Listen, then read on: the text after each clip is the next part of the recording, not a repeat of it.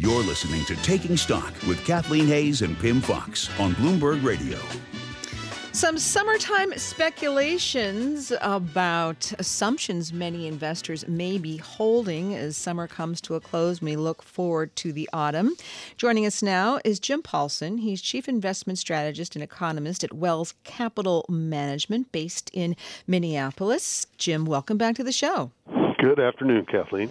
Well, you know that it's almost state fair time here in Minnesota, and people like to, devour wonderful deep-fried Snickers on a stick and more, right? And so you just sit back and get a dose of sugar and think about what's going on in the market. If you just look at the stock market broadly, it seems like a lot of people are still bullish, and they feel that there's room for the S&P 500 to move higher. Are you on board with that, or do you have a little bit of a contrarian view in there? Well, I am pretty much on board. I think stocks as a whole might continue to go up. I do like the international markets quite a bit and increasingly better than the United States market, because I think that the primary catalyst underneath this rally, Kathleen, is fundamentally based, and that is, I think we might be kind of en route here to the first sort of global economic bounce where not necessarily we all grow so real fast or anything, but maybe we all bounce northward at the same time for one of the rare times in this recovery where that's occurred. And the reason that is likely, I think, is because for the first time in this recovery, we have synchronized global economic policies. Everybody is pushing northward on the economic cycle from China to Europe to Japan to Canada, Australia, to the United States. It's just across the globe. And rather than being in conflict, all policies are aligned. And I think that might result in the first bounce in growth. And I think that's going to be good for stocks globally, but probably better for stocks away from the United States, given that the United States is going to face some full employment pressures. But James Paulsen, haven't central banks around the world been working to make this happen for almost a decade? I disagree with that. That's where I do have a little contrarian view, I guess, Pim, and that, if you think about it, the U.S. has persistently pushed upward on the global cycle since this recovery began, no doubt about that.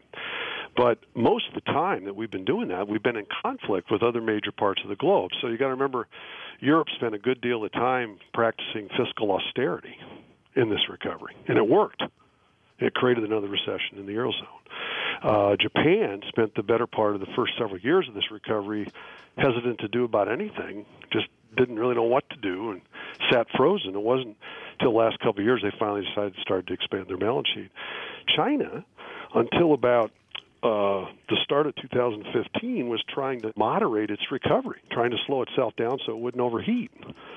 So it's really only been last 18 months, maybe a little longer, that you finally have everyone pushing upward. And I would also argue that a lot of the resource-based economies like Canada and Australia, they were feeling pretty buffered from the global malaise with oil prices and commodity prices doing so well until the summer of 2014. So they also weren't very aggressive in pushing up. But now everybody is.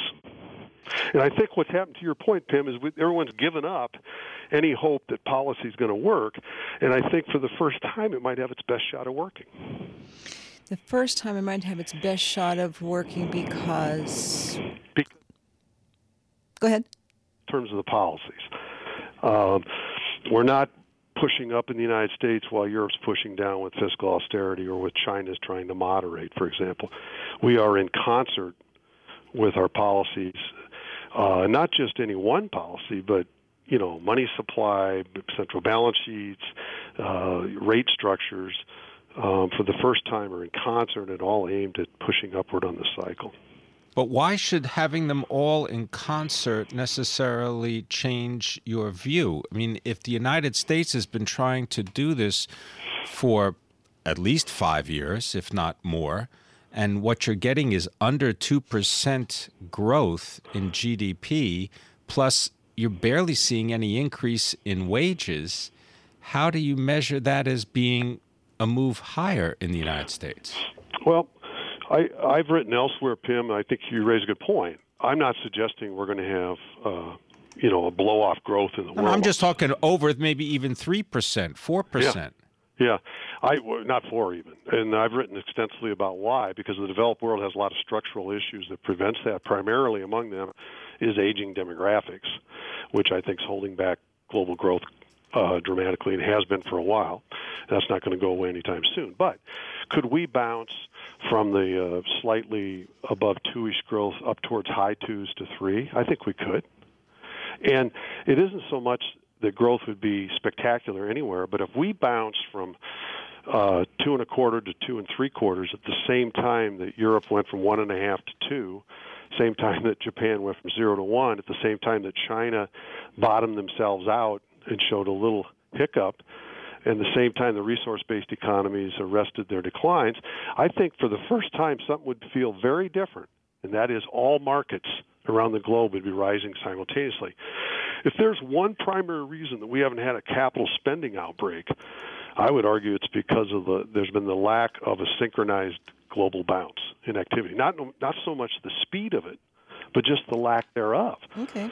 So, Jim, you're positive. That gives you some wind in the sails of the U.S. stock market, possibly global equities. Let's turn to the bond market, because it has confounded for 4 or 5 years now all forecasts that yields had to move higher, right? Is this the year that they finally have to and will move higher? And if so, why? I think so, but I'm as burned as the next guy in predicting higher rates. I think a couple things I noticed in that I don't think the first synchronized policy stimulus is good for the bond market ultimately if it works. In that if it does lift boats across the globe simultaneously, I think the rate structure is, woefully too low and will have to readjust upward. So I anticipate that. I also think there's no one really left to anticipate. I mean, there's no one left expecting it anymore. We've all given up. Even if we kind of think that, we don't really bet on it because we've been wrong for so long. The other thing is I notice is, underneath this idea of global stagnation and nothing's ever going to work, if you look around the globe, core costs have already been rising, noticeably different in the last 18 months or so. Core inflation is up, certainly in the United States, as are wages, by the biggest amounts of the recovery for the most part. But if you look around the globe, core inflation is also up in the Eurozone. It's up in Japan. It's up in China. It's up in the United Kingdom from where it was at its lows in this recovery. So against the backdrop of a collapse in commodity prices in the last 2 years that has captured everyone's attention, the headlines consumer price inflation numbers have been down. Core inflation has already started to rise. And so now that we're reviving commodity prices, some of the attention will return to these core costs, and wages and core inflation already picking up. It wouldn't take much more, I don't think, to capture a lot of attention. If wage inflation at 2.6 were to go up to 2.75 or 2.8, if core inflation at 2.3 were to go to 2.6, not very big moves. If that were to happen, I think it would gain a lot of attention from bond investors. Jim Paulsen, what area of the stock market outside the United States would you recommend that people pay attention to? Well, I really like both developed and emerging markets. I guess emerging markets more than developed even. But, I think these markets, Pim, have been, underperforming for several years. And by and large, everyone's given up on them. So everyone is very much overweighted the United States. And as a result of that, if they start to outperform, which they have, by the way, emerging markets are beating the U.S. market year to date by a pretty good margin. Developed markets are trailing just barely now year to date. If they start to outperform, you're going to see a lot of portfolios have to weight more towards international markets because they're also woefully underweighted. Because they've underperformed, they've gotten to be much better relative values. They have companies that are in a much earlier part of their earnings cycle compared to U.S. companies because their recoveries aren't as mature as ours. They're going to continue to have hospitable policy support, where our Federal Reserve is already starting to turn away overall. And I think the dollar is already rolling over and is likely to weaken in the next few years as opposed to strengthen. and I think that favors. I think a diversified emerging market bet across multiple regions makes the most sense. And then I'd also, I guess, of the developed markets, I'd probably look at Eurozone as one of my favorites. Jim Paulsen, thank you so very much, giving us some food for thought as summer comes to a close. Maybe you'll be at a state fair and you'll be able to get one of those deep-fried Snickers and think about your investment strategy. I love it. He's bullish on U.S. stocks and European equities, says central banks are in sync, and that could put wind in the equity market sails. This is Bloomberg.